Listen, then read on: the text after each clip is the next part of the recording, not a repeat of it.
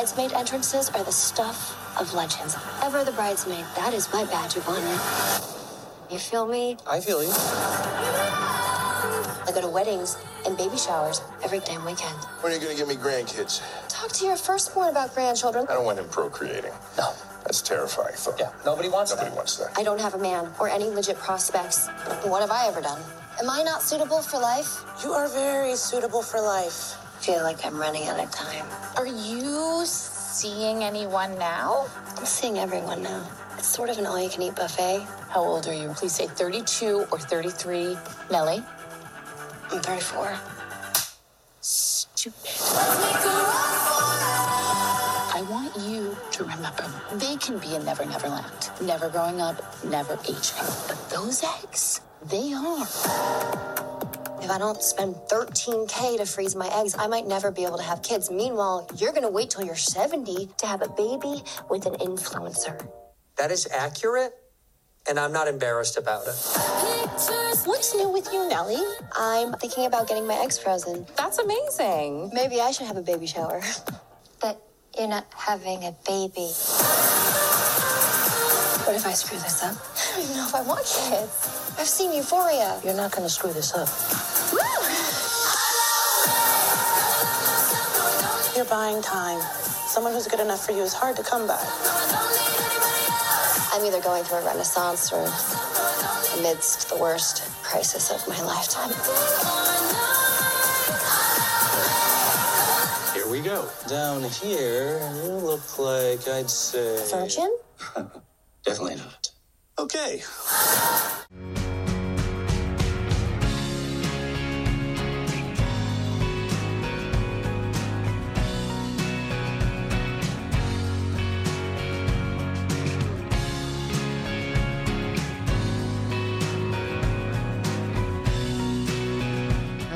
Hello, and welcome to Killer Casting. I'm your host, Lisa Zambetti. I'm a casting director for CBS's Criminal Minds and tons of other things, films, video games. And, one of the great pleasures of doing this job is when you champion an actor. You bring them in a few times for different things. You're hoping it's going to click, that someday the right role with the right director is going to get an actor a job.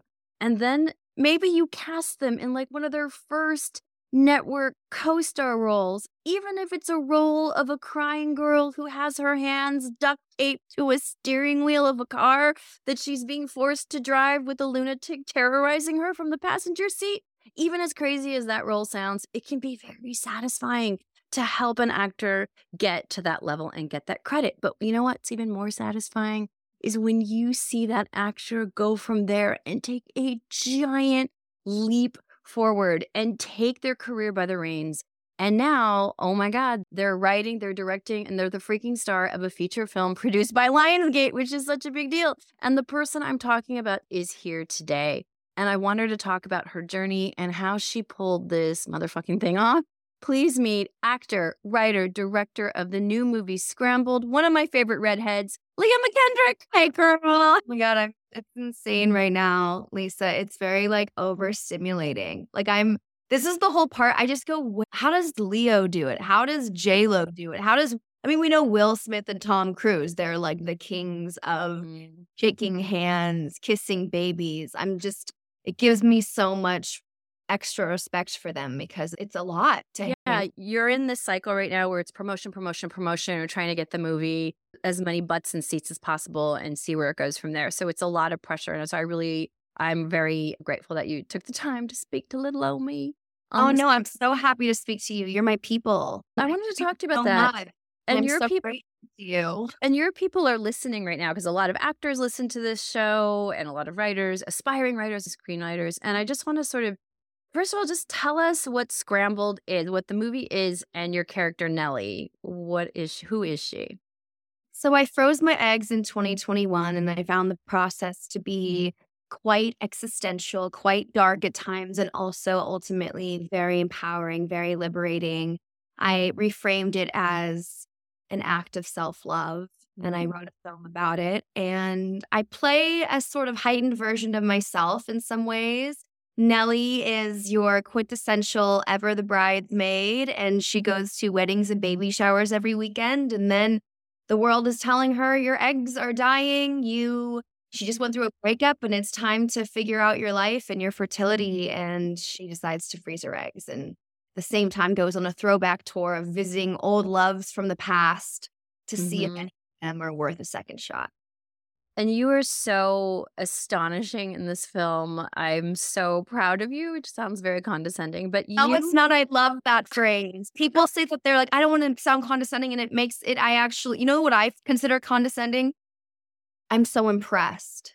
Yeah. I find that phrase, I don't love that, but I love, I'm so proud of you, or I don't know you, but I'm proud of you. I love it.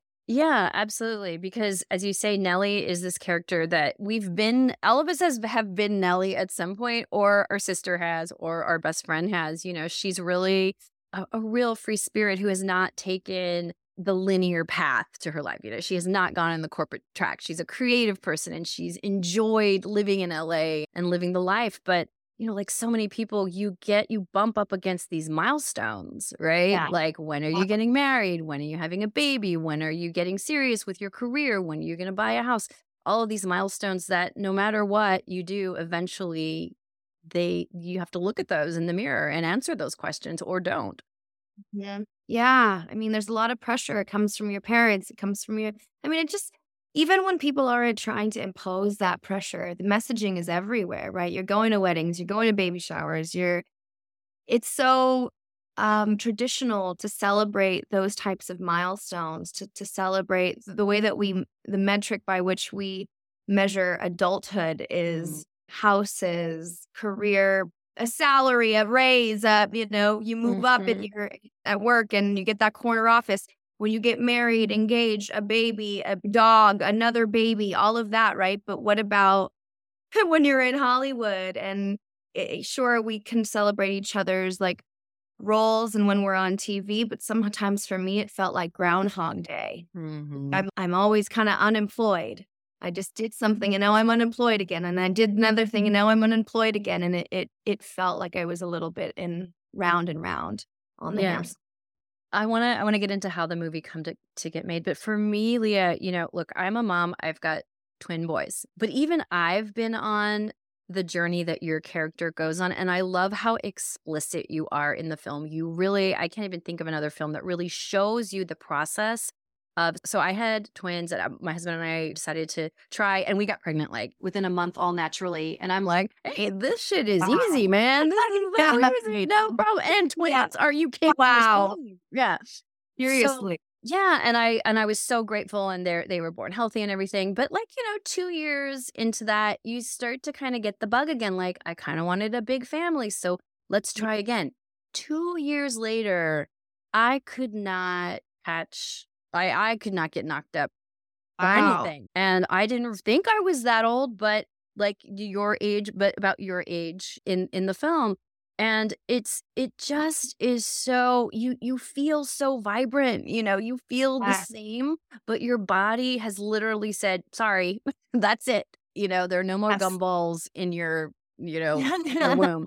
And so I went through that. And of course, I'm being very selfish. Like, I already had 2 beautiful, healthy children, wanting more. When some people can't have biological children, that's a big, ask. But I went through that process of the injections and the timing, and it consumes your freaking life.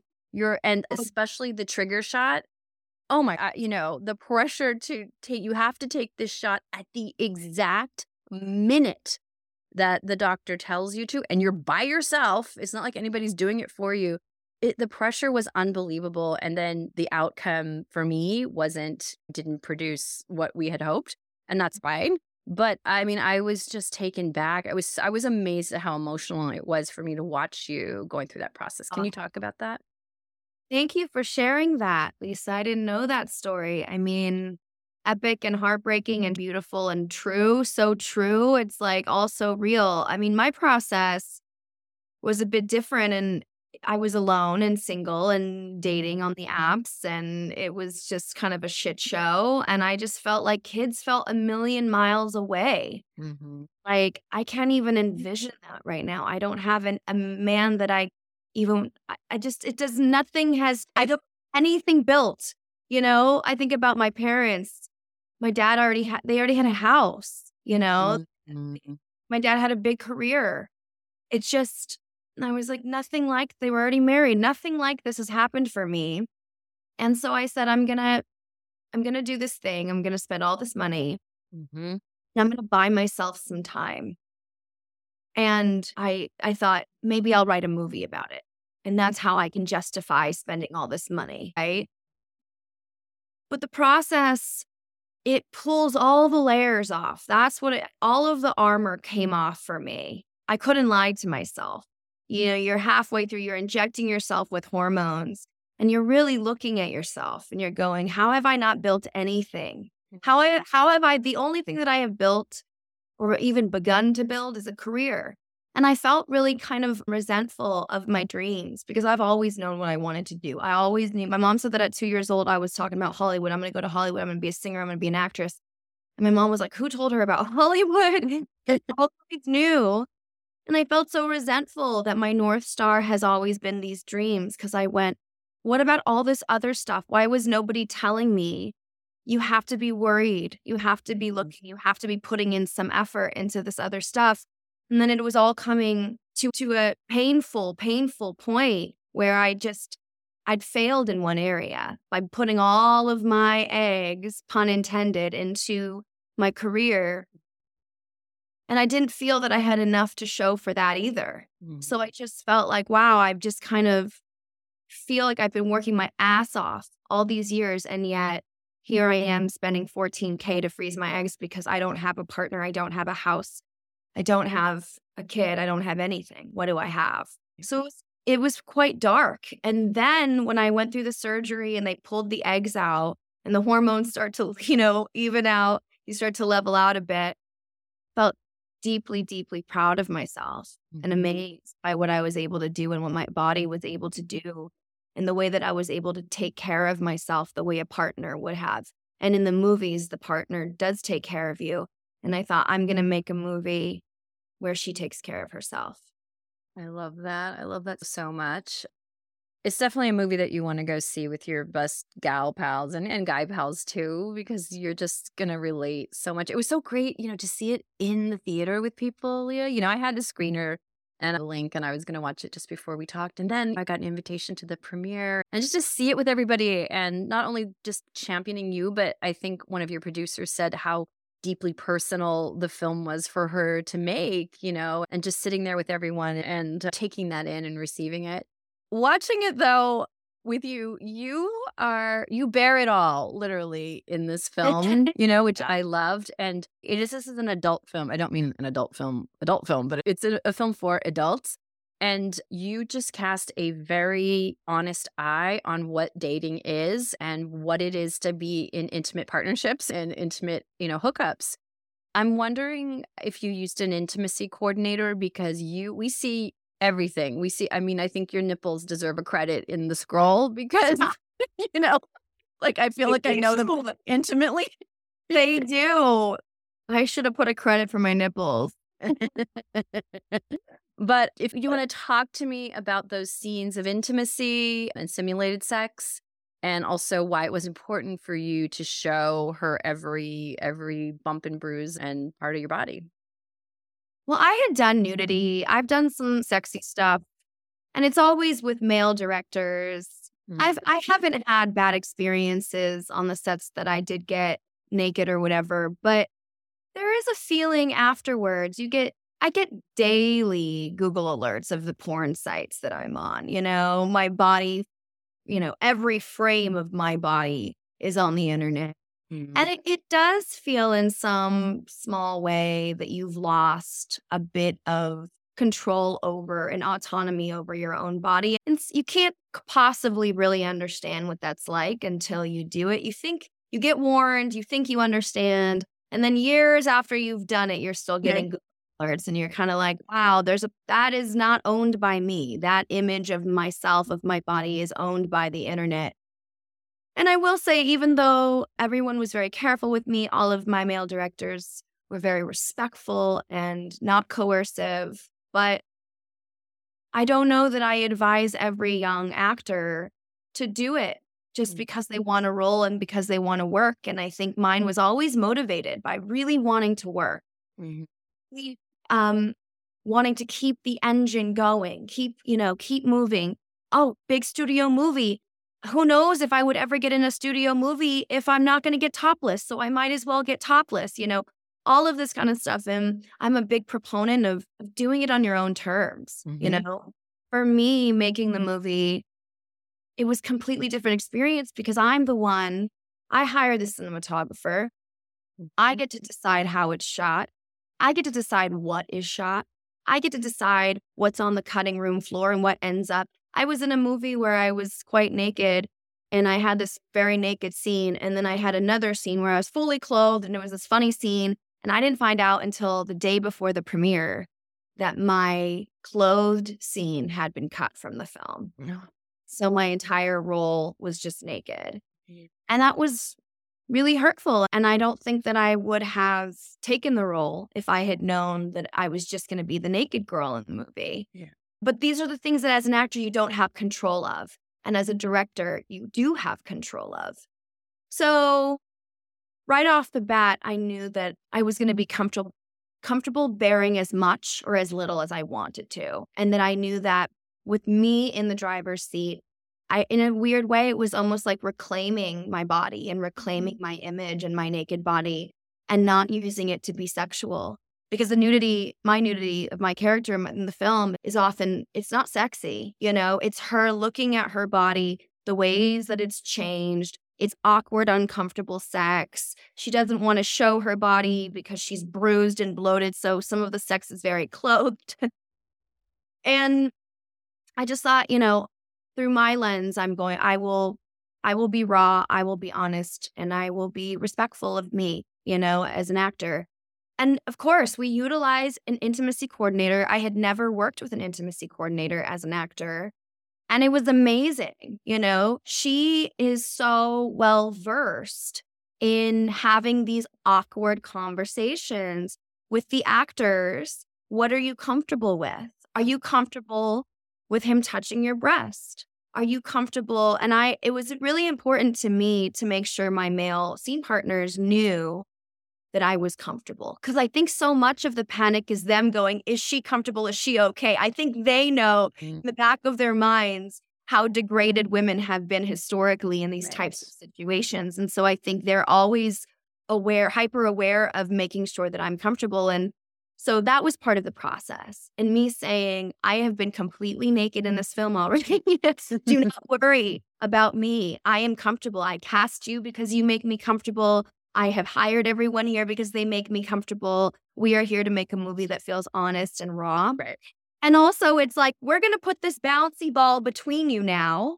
And then when you thrust, you're going to thrust into the bouncy ball, and let's practice the thrusting. And me and Matt are like, okay, this feels good. All right. We're laughing together. It's awkward.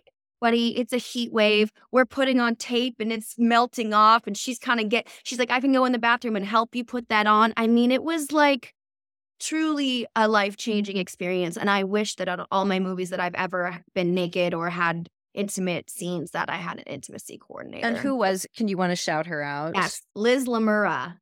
Amazing. Icon. It's so important because it's something that people kind of have made jokes about and they do skits on Saturday Night Live about. And I think it's important that it's a really important profession. In fact, I've taken lots of workshops with intimacy coordinators and, they're the real deal. They're the real deal. I mean, they're like uniquely equipped for sensitive situations. So what was I going to say? So have you directed before this film? I had done 2 short films, and funny enough, both of them were starring me with a child. And I don't even know if that was like an intentional thing. Kids, as we know, can be quite hard to direct, but in both of my films, they were like the most professional actors I've ever worked with. They were like such pros. Absolutely. But the second short, I was the star, but we were like on different timelines. So most of the days, I think even like out of like 6 or 7 days of shooting, I think 5 of the days I wasn't acting, which was amazing for me to just throw up my hair and put on a baseball cap and just be behind the camera. It's a completely different experience when you're in every scene like I am and in Scrambled. So talk to me about your relationship with your DP and how you work with a cinematographer. I mean, obviously in the scenes that you're not in. I mean, you're in basically almost every frame of this movie. So how do you tag team? How does that work? A DP is everything. A DP is doing double duty when their director is the star actor because they are your eyes in many ways. Julia Swain, my cinematographer, I knew I wanted a woman because this kind of topic is so uniquely female. I needed that sensitivity. I needed somebody that I felt totally safe with. And I needed somebody that I could trust because I'm not watching every move of theirs. I don't have a lot of time to review material. I really only review to take if I just was like, I don't know if we have it. And I'm sure if this is translating. But generally, I would just, all right, moving on, without ever having to review. Your DP is your eyes in many ways. And I met with lots of different women, so many incredible women. Julia is not warm and fuzzy. And now that I know her so well, I know that she's so funny and so lovely, but she's drier than me. I'm huggy, I'm touchy, I'm loud. She's not that way. And we balance each other really well. Absolutely. Really great balance. Because who was it that said this? I think my producer, Jonathan, was like, you don't want her to be huggy and play. You want somebody who's focused and an island of calm because it's going to get real crazy real fast. Yeah. That's her. And I think we both really had the eye on the prize. We spent a lot of time together before shooting, going scene by scene, shot listing, discussing, trying to come up with weirder stuff, more interesting stuff. How can we challenge ourselves here? How can we transition from this scene to the next scene, which was not something that was in my wheelhouse. I did not think of transitions while writing it. I had never thought of transitions at all. So that was like something she was teaching me, how are we going to cut this together? And it was one of the best things that I did was hire Julia because that was one of the easiest, most rewarding relationships. Some of my favorite scenes, Leah, are when you're just by yourself in your apartment in being very uninhibited and just in a natural way that we are in our private, intimate moments. And I thought it was captured just so unself-consciously. It's something I really admired about it. And, it's you. I mean, obviously she's watching you. She's capturing that. You are not behind the lens when you are in the middle of your bedroom laying on the floor crying. There's got to be a lot of trust there. Did you want more coverage than she did, or did she want just one more take? I mean, how did you do that? Me and Julia want to shoot all day, all night. We never want to stop. Eden, my first AD, is the one going, you guys got to stop.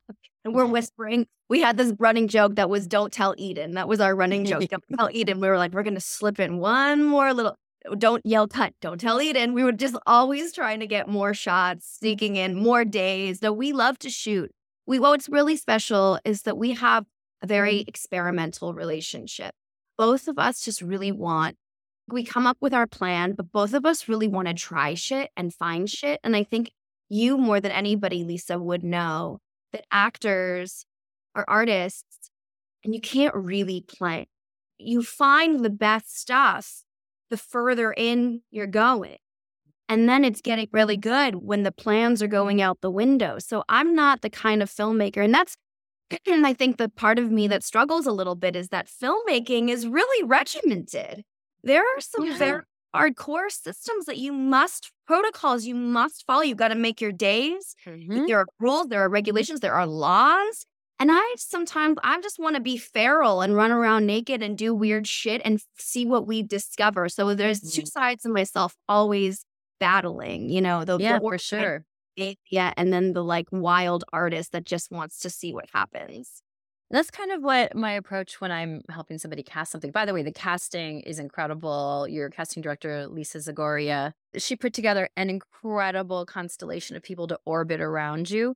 But that's something that I try when I'm working with indie filmmakers. It's like, okay, there's what's on the page. But what's on the page is like just this tiny tip of a gigantic iceberg that you don't even know is there yet. And it's only when you start working it. And that's why, a role that you may have written one way, it's like, let me try this other actor in this. I know it's not at all what you were thinking, but let's just see what it does to the material, So the characters on the page, how much did they change on the page to what ended up on screen? Because you have some I'm going to shout out a couple of your actors that I'm just in love with. But go ahead. I really view my own scripts as a blueprint. It's just a guide. You learn the most when you read it. And then from there, you step in. You as an artist, as a woman or man or human with your own life experiences and opinions and artistry, step in and fill in the blanks. I'm not loyal to my own scripts at all. A lot of my favorite moments in this movie are improvised. I love to improv. And I think the dance that happens when two actors are there to create something and it takes on a life of its own, that to me is the more interesting stuff than the screenwriting. Because I write my screenplays alone, They're one-dimensional in a way. They're from my own life. It's so much cooler when people bring their own life experiences and try shit. And, when June Diane slaps me, that was script. I knew that was coming. And it's one of my favorite moments in the movie. A lot of Santino's stuff is improvised. Fuck that guy, man. He's better than he deserves to be. Fuck that guy for real. He is so good. He is so talented. I would have to hide on his coverage. I would have to cover my face reading with him because I was trying so hard not to ruin his sound of his take, because I'd be laughing so hard because he's just that good. Yeah. So it's very exciting. I feel like the creative decision that you make is hiring the right actors and then letting them run free and fly.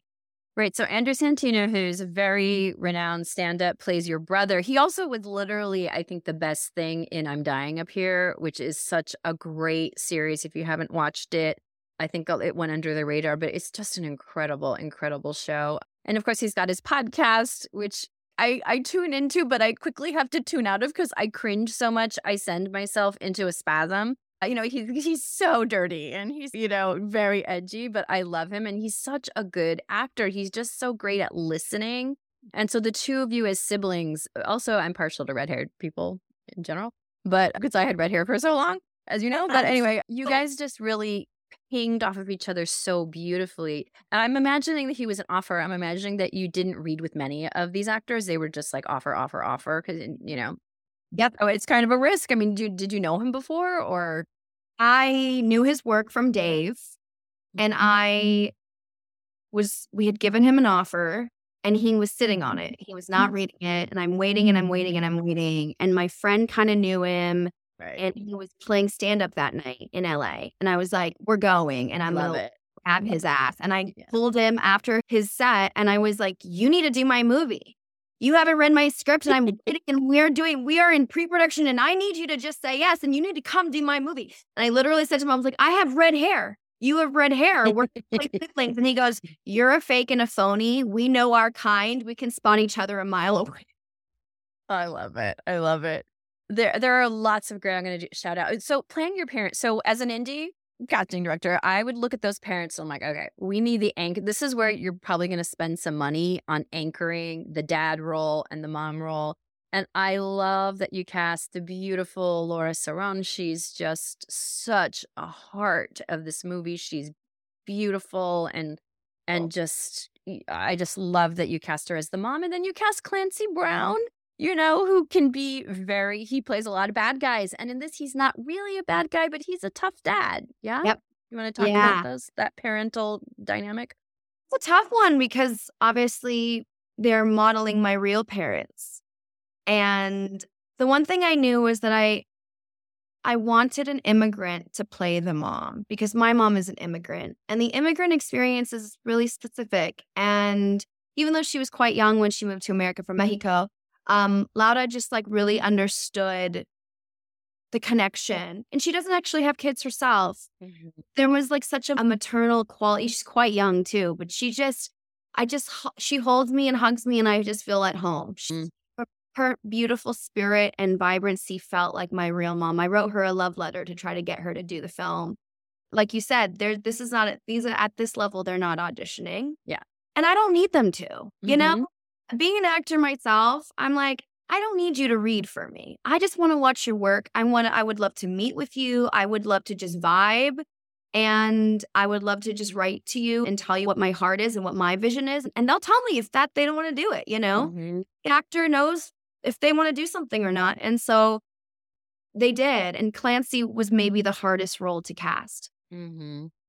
Really difficult. Lauda was my only offer for the mom because I was so specific, and I'm so glad she said yes. But Clancy was so hard because what I figured out, if you're ever casting a dad in any project and you're looking for someone namey like that, men in that category have nothing to prove. Yeah, exactly. And they know their number. They know what's going to get them out of bed. And they know that they're a limited, quantity. I mean, Clancy's going to be on the same list as like Craig T. And, there's like, a certain list. And so they have to love the script. And also, and what your casting director did so brilliantly is like, this isn't really a role that he normally would play. He's known as being the bad guy, And so for him to play this, which requires so much more sensitivity, I bet that was really attractive to him. Also he had done Promising Young Woman with a first-time female director. So he said it to me, he goes, I love these. I love that. I guess he was saying these smaller films by first-time female, these passion projects of young women. And I remember Lisa was like, I think we can get him because he's rich from SpongeBob. Yeah. I don't have any money for him, but like he has money. He just needs Shawshank, for God's sakes. He must be like build a boat out of all that money. But anyway, that's awesome. He was wonderful and warm in it. And I love that. We have to shout out our friend Adam Rodriguez. He plays Agent Luke Alves on Criminal Minds. I was just emailing him this morning saying how wonderful it was to see his beautiful face pop up again in a role he doesn't usually play, the bad boy. And so it's really wonderful to see him pop up as one of your former, hookups. And so you want to talk about Adam a little bit? Yeah. I mean, this was one of those cases. You helped me with this one, Lisa. This was one of those cases where I realized, and any filmmakers out there, I want them to know this, that it really does matter when you're a first-time feature director, especially a woman, who like, and on a human level. Like, have you met them ever? Have you ever had any sort of interaction with them? Suddenly you become a real human in their head and not an email in their agent's inbox. And a lot of the people that are in this film were actors that I have worked with. I knew from work, and Adam I had worked with. And you start going through your past as an actor, and Henry Zabrowski, who are the actors that I can reach out to myself and say, hey, remember we did that thing together? I love you. I want you to come do my movie now. And it's really hard when you're going to agents, managers, casting directors sometimes, because casting, all of it, because everyone has these sort of overlords and these guardians that are protecting them and are there to bring them good offers, not like tiny indie films that aren't going to make them much money with first-time female directors. It's not an attractive project necessarily. And it was so funny because I had this very specific vision for Sterling, the role that Adam played. I really wanted a Latino guy. I'm Latina myself. I really wanted him to be just like drop dead obnoxiously handsome. We were like, I'll pay for the Thai food tonight because you're just that gorgeous. He can't afford Thai, but like, fine. And I was getting reels. Lisa was sending me reels. And I wasn't really seeing it. I felt like Michael Bay. I'm like, where are the hot guys? Like, show me all the hottest guys in Hollywood. It was really gross. But I needed to sell that. And this is so sad. This is so sad for this actor. But this actor submits a reel, and he's a guest star on Criminal Minds. And it's a scene. And I'm like, yeah, he's cute. And then Adam Rodriguez comes out, and I go, that's who we got to do. I'm like, we need to get Adam Rodriguez. And so I wrote him this email reminding him that we had worked together. We had a mutual friend from his childhood, and he yes. So it ended, but I'm telling you, it's the difference of having worked with them even for a day, or having hung out with them at a bar, or hung out with them at a birthday party. And then you can at least say, hey, we've met in person. You're awesome. I'm not just a robot somewhere across the city. Exactly. It's all about connections. We don't want to work with jerks. We want to, that's in some ways, that's kind of why those gatekeepers are there, because we want to work with good people and not people who are just trying to fucking, work us. You know what I mean? But the last actor I just want to mention before I'm going to turn to asking you about how the project came to be is somebody who probably doesn't get shouted out a lot, but V. Kumari, who I also cast on Criminal Minds, but she is an older actress. She also just took I teach an acting for video games class. And she came in and she took it. And she was like running around being like a space robot vixen. And she's just so wonderful. And it was so nice to see her. She plays your kind of nosy neighbor who's kind of a little bit judgy, or you perceive her as being judgy. And then you end up having some really interesting connections with her. Do you want to talk about casting V? That was a tough one. Again, sometimes when you're a director, you can be very open in certain roles. Like you're talking about, I'm going to throw this actor at this director. It's a completely different interpretation of the role. I'm usually quite open to that.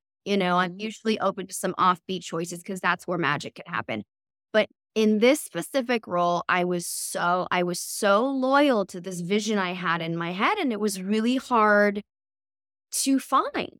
It was really hard to find because I wanted somebody who sort of had a resting bitch face a little bit, that like not doing much and you just feel judged by her.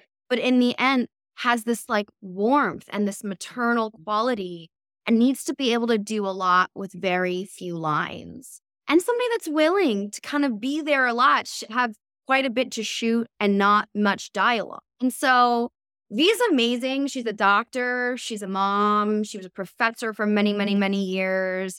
She's like so no bullshit. She was like, I think I'll be a Hollywood actress now.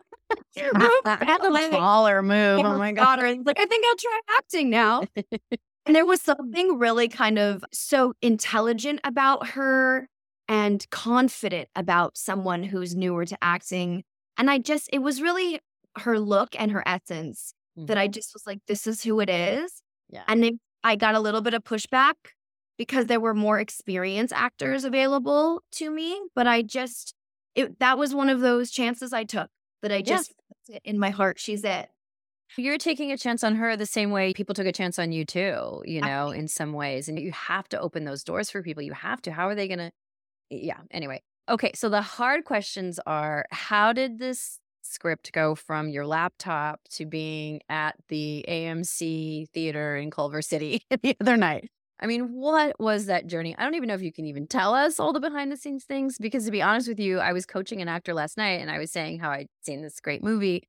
And she's like, wait, I know I've heard about that movie. I heard that the writer is so amazing and that they didn't even want her to play her own part. I don't know. Sorry if y'all are listening from Lionsgate. I mean, I'm just going to mention that. And if you want to talk about that journey, is it like a Sylvester Stallone Rocky journey where they loved the property, but they wanted to get Yvonne Strahovski to play the lead? Yeah.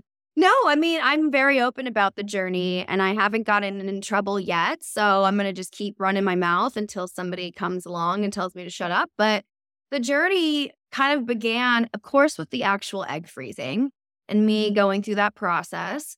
And I thought maybe I'll write a movie, but I was so bloated and just like on my couch eating Doritos, not wanting to work, watching films, and desperately searching on Google, where is the movie about egg freezing, finding nothing but IVF journeys with couples, not dissimilar to your true life journey, and feeling very much like this doesn't reflect me at all.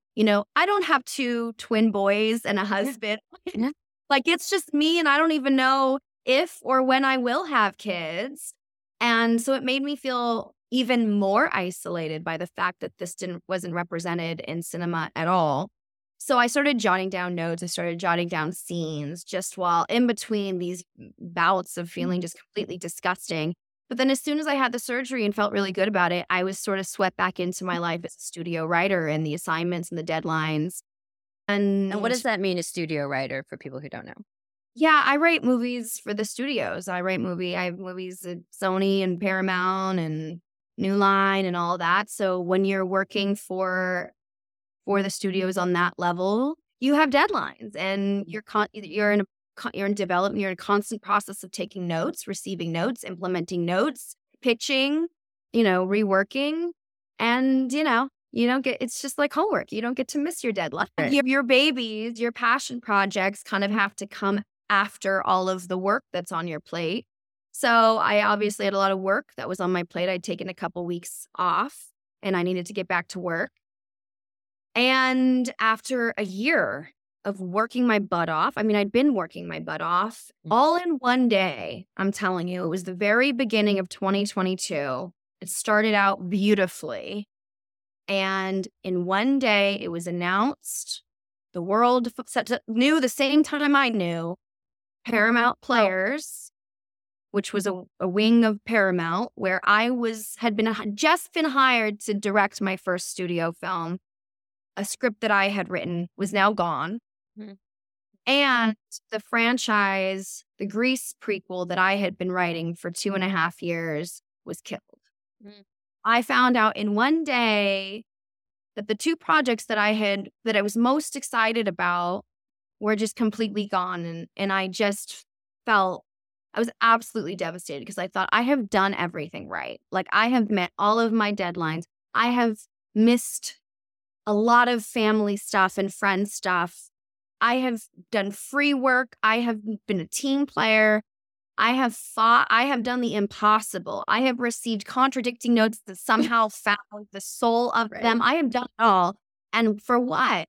For what? Like, I don't have anything to show for these years of work. I'm done doing this. I'm not doing this anymore. And I cried for like a week, and I sat with my team.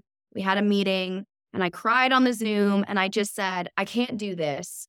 I need to make a goddamn movie this year or I'll die. Mm-hmm. I'm going to take a month off. I'm going to write that film about freezing my eggs, and we're going to shoot it this summer, and we'll do it for my money. I have a little bit of money that I can pay myself. I've made a movie at that level before. I'll cast my friends. Mm-hmm. I don't give a fuck. I'm making a movie this summer. My team was like, all right, let's go. But please, when you finish writing the script, please give us 2 months where we can do what we do, which is send it around. We don't want you to make your first feature at a shoestring budget. We love that that's where you come from and you're not afraid, but we would like to get you a little more money. We'd like to get you some big hits to guide you through this process. I said, you have 2 months. I'm making it with my friends. And so they, the one thing that I demanded, I made a lot of demands. And I think that's what you do when you have nothing else to lose. Mm-hmm. When you're in a place of rebellion and in a place of devastation, and you're like, I've been the nice girl. I've been the good girl. I'm done being the good girl. I'm going to do it how I want to do it. So I was like, I'm going to write this, and I'm going to direct this, and I'm going to star in this, and I'm not taking notes. Those were my demands. Whoever gets on board, and then I'm shooting it this summer. I'm not going into development, and I'm not selling it to a studio. So don't even sell it. Don't even show it to Netflix, because I'm not selling it. I'm not going. I know how that goes, because I've got 8 million movies in the studio system dying and unable to make it to greenlight. So why would I go right back there? I have 8 million movies that Emma Stone can be in. Like, this one I'm going to be in. And so I went through a process of meetings, and whoever this was that you were speaking to, she's right. I had a few meetings where I felt like it was a bait and switch, where they would just kind of pump me up. Oh, the script, you're so amazing. We're such a fan. We're such a fan of yours. We've always wanted to work with you. Who are we going to cast? And I said, we're casting me. So when you say you're having meetings and you don't want it to be at the studio, these meetings are with production companies, but not studios. Yes. So producers get movies made. Producers get financing. Producers pull a movie together. Studios distribute films. Mm-hmm. Sometimes, it's all, everybody works together. And sometimes producers will make a movie and then go try to sell it to a studio. So there's many ways. That's why, you go to the top festivals, because that's where people acquire independent titles. And that's how it ends up on Netflix, or it ends up being distributed by, whoever, 24. So what I was saying was, I don't want to sell my movie, because if I sell my movie, they own my movie. And they can make all those decisions. They can make all the decisions. They can kill it tomorrow. They can decide, that was cute, but you're not going to star in it. And I just said, I'm not going to do it. I want to make my film completely independently. That's the only way that I can control it and make sure it gets made, because I cannot have another film getting killed. So I met with a bunch of producers. A few of them, one of them saying, I have the financing. We have financiers. We can fully finance it. We can't wait to support you in your directorial debut, but we think it makes no sense for you to star. And I, again, crying on the call with my team going, why are they lying and saying that they're okay with all of these things in order to meet with me, only to try and convince me and dissuade me from starring in my film that is about my life? You know, and then you start to think, maybe I'm that bad at acting. Like maybe I'm that bad at that. Maybe I'm delusional and I'm fooling myself, because the effort that is going into pushing me off screen, they wouldn't put in this effort if I was good. So it requires a lot of self-love and it's not about you being good. You know that. It's about being bankable. It's about your star meter on fucking IMDb Pro or whatever it is, you know. I get it, because I've had those conversations and they're so hard, but you kept going. So who ended up being your partners? So ultimately, Megamix, which was Jonathan Levine's company, he's a director. My favorite Jonathan Levine movie is 50/50, the movie about cancer with Seth Rogen and Jim. Love it. And he's done Long Shot. He's done all kinds of amazing movies, but he's a big director. He got a deal with Lionsgate. It's called a first look deal. He hired his right hand, his partner in it is Jillian Borer, who used to run Lionsgate. She was co-president. And they started a company together where they produce films. And they said that they were one of their mandates for themselves was, we want to usher in first-time filmmakers that we believe in and give them that first boost and stand behind them to help them make their first movie the way that people had done for Jonathan. And I was quite defensive. I was like, are you sure? I'm going to star in this. You know that. They're like, we know. And we know. And Julianne said, she did La La Land. She did the Twilight franchise. I was like, you know that, like, I'm ready to shoot this for $200,000 this summer if we don't get any more money. Because I've never made a movie that way, but I know that you have, and I'm here to figure it out with you. Like, no matter what, whether all we have is my own money, we're going to make it this summer. And that was all I needed, was somebody like Jillian being like, let's fucking go. Like, one way or another, we've just committed to doing this together this summer. And then miraculously, money started coming in. A mentor of mine, Marty Bowen, who's the head of Temple Hill, he's from Fort Worth. He went to Harvard. He's a big deal. He started raising money for me out of his Texan dudes. Money starts coming in. It's happening. We have enough to make the movie. We are required to show it to Lionsgate. Required, because they have a first look deal. It's just a legal obligation. Jillian sends it to Lionsgate, says, please pass on this. It's not a Lionsgate movie. She knows what a Lionsgate movie is. And this is after it's already shot. You mean that they have No, to show? we are casting. We are like 3 weeks from shooting. We're already locking down locations. I mean, it's happening, right? And she says, please just pass on this. It's not a Lionsgate movie. We're making it in a few weeks. You know, you're not going to want to have anything to do with this anyway. So just please give us a pass. We're legally obligated to show it to you. Lionsgate says, please hold. I did not know, but a lot of women at Lionsgate have frozen their eggs because they cover it. And a lot of powerful women at Lionsgate have frozen their eggs. Whoa, because they cover it. Cover it at Lionsgate. And there's a big boss there that when women get hired, she brings them into her office and she goes, I want to tell you that we cover egg freezing. I don't know if you've thought of egg freezing, but I would highly suggest you look into it, because you should do it while you are here if it's something you want to do, because a lot of people don't cover it and we do. So it was kind of this epic place to send this egg freezing comedy. They ran numbers and they offered us more money than we had to make the movie. Not a lot, but it was more. And I was reluctant because I was like, is this a trick? Is this a trick? Are they going to? And it wasn't a trick. They let me make the movie I wanted to make. They stayed out of the tough stuff. They leaned in when I needed them. We premiered at South by. Then I went on strike. And then by the grace of God, they decided to take a big swing with it and put it in theaters. So that is the entire journey. Oh my God, that's incredible. The studios broke my fart, and then Lionsgate put it back together and renewed amazing. My faith. Oh, good for you. Good for them. And so how where is it gonna, what's the distro right now? Like, where is it gonna be? 800 screens, so 800 theaters. So it's, it's still considered a limited, but it's way wider. Let me tell you, my first film had like 15 cities. Oh my gosh, that's incredible. And it's definitely a movie that is it's going to be really important for you to see with your gal pals and your guy pals and your mom and your sister and all the women in your life who at some point are going to go through this. I'm so impressed by what. Am I supposed to say impressed? I guess I'm not supposed to say. You can. Whatever. You did this. I know you. I'm elated for you because I know how hard this journey has been. I mean, I knew it when I saw it. I was like, how the fuck did she do this? I can't even believe it. And, I think a typical question we're going to wrap up here, but is to say, oh, Leah, what's next for Leah McKendrick? And I'm not going to ask you that because I hope what's next is you're taking a nap, or you're having, a cocktail. But I'm sure that you probably are thinking about things like, what do you want to focus on? Not like what's next for you. What is your push to do? What's the next biggest thing? And you're just pushed to do more and more and more when you've just literally delivered a baby, metaphorically. But like, what is important for you right now to do?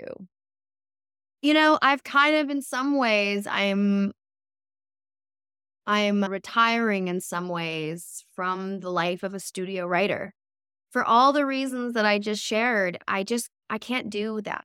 I came here to make movies, and being a writer in some ways feels powerless to me. Similarly to acting alone, I felt so powerless that someone like me, I just need a little bit more control. I just need a little bit more autonomy.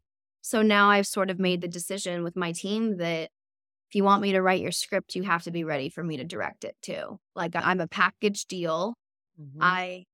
I think if nothing else, I have shown from my film that I am not interested in staying in one lane, and especially being forced in one lane, because I felt like when I became a writer, that everybody wanted to pretend I wasn't an actor and that I had never acted. And I was like, I have a degree in acting. I started as an actor. I was making my living as an actor before I got this, very lovely, unexpected writing career. But I hope that people know that I'm a package deal. I'm going to want to be in my movies. Maybe not star, maybe not always star. Maybe sometimes I won't be in them. But the point is that I can't just write babies and send them off to be born and birthed by other mothers and fathers. I'm going to hold on to my babies now. Absolutely. You're not only a package deal, you're the real deal. I mean, people are going to see your acting in this, Leah, is incredible. You're going to get all the offers now. Are you kidding? Emma Stone is going to be like crying in her little, macchiato latte saying, wait, my career has been taken over by Leah McKendrick. I'm so happy that you came on to share all of that and you really didn't hold back. Thank you so much.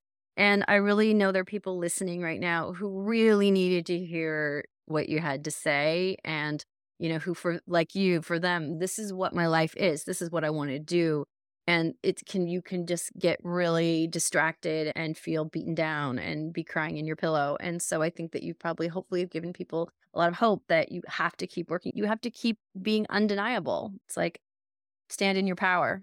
Yes. My college professor said at Chapman, I didn't understand what he was talking about when he said it, but I really understand it now. He said, it was Thomas Braddock. He said, please, people, one of these days, determine what you're worth. And I think about that a lot when I'm up against something where I'm needing to compromise or I'm needing to give something up. And most days I just say, I'm worth more than this. And I'm not going to, and I think that guided me. But also I want to say, Lisa, there have been some real angels in my career, truly some angels, and you have been one of them. And being an actor is not for the faint of heart. Being an actor, especially when I was an actor and you and I met, having someone believe in you when it feels like you're the only one that believes in you. I'm going to cry just looking at your face. Sorry. No, we're really like, it's interesting because you have this career as a filmmaker and the world treats you differently.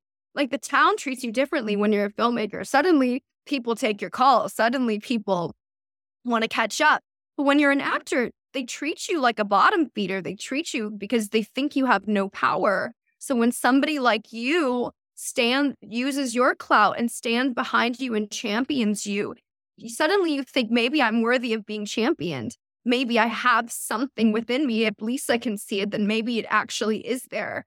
So it's very significant to me, and it made all the difference in me, your belief in me. So I'm so grateful to be here today to talk about it with you.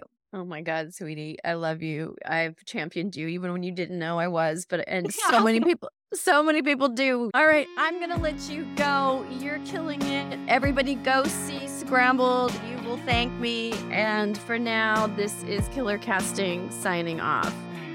Thank you, love. If there's anything I can do to help you, let me know.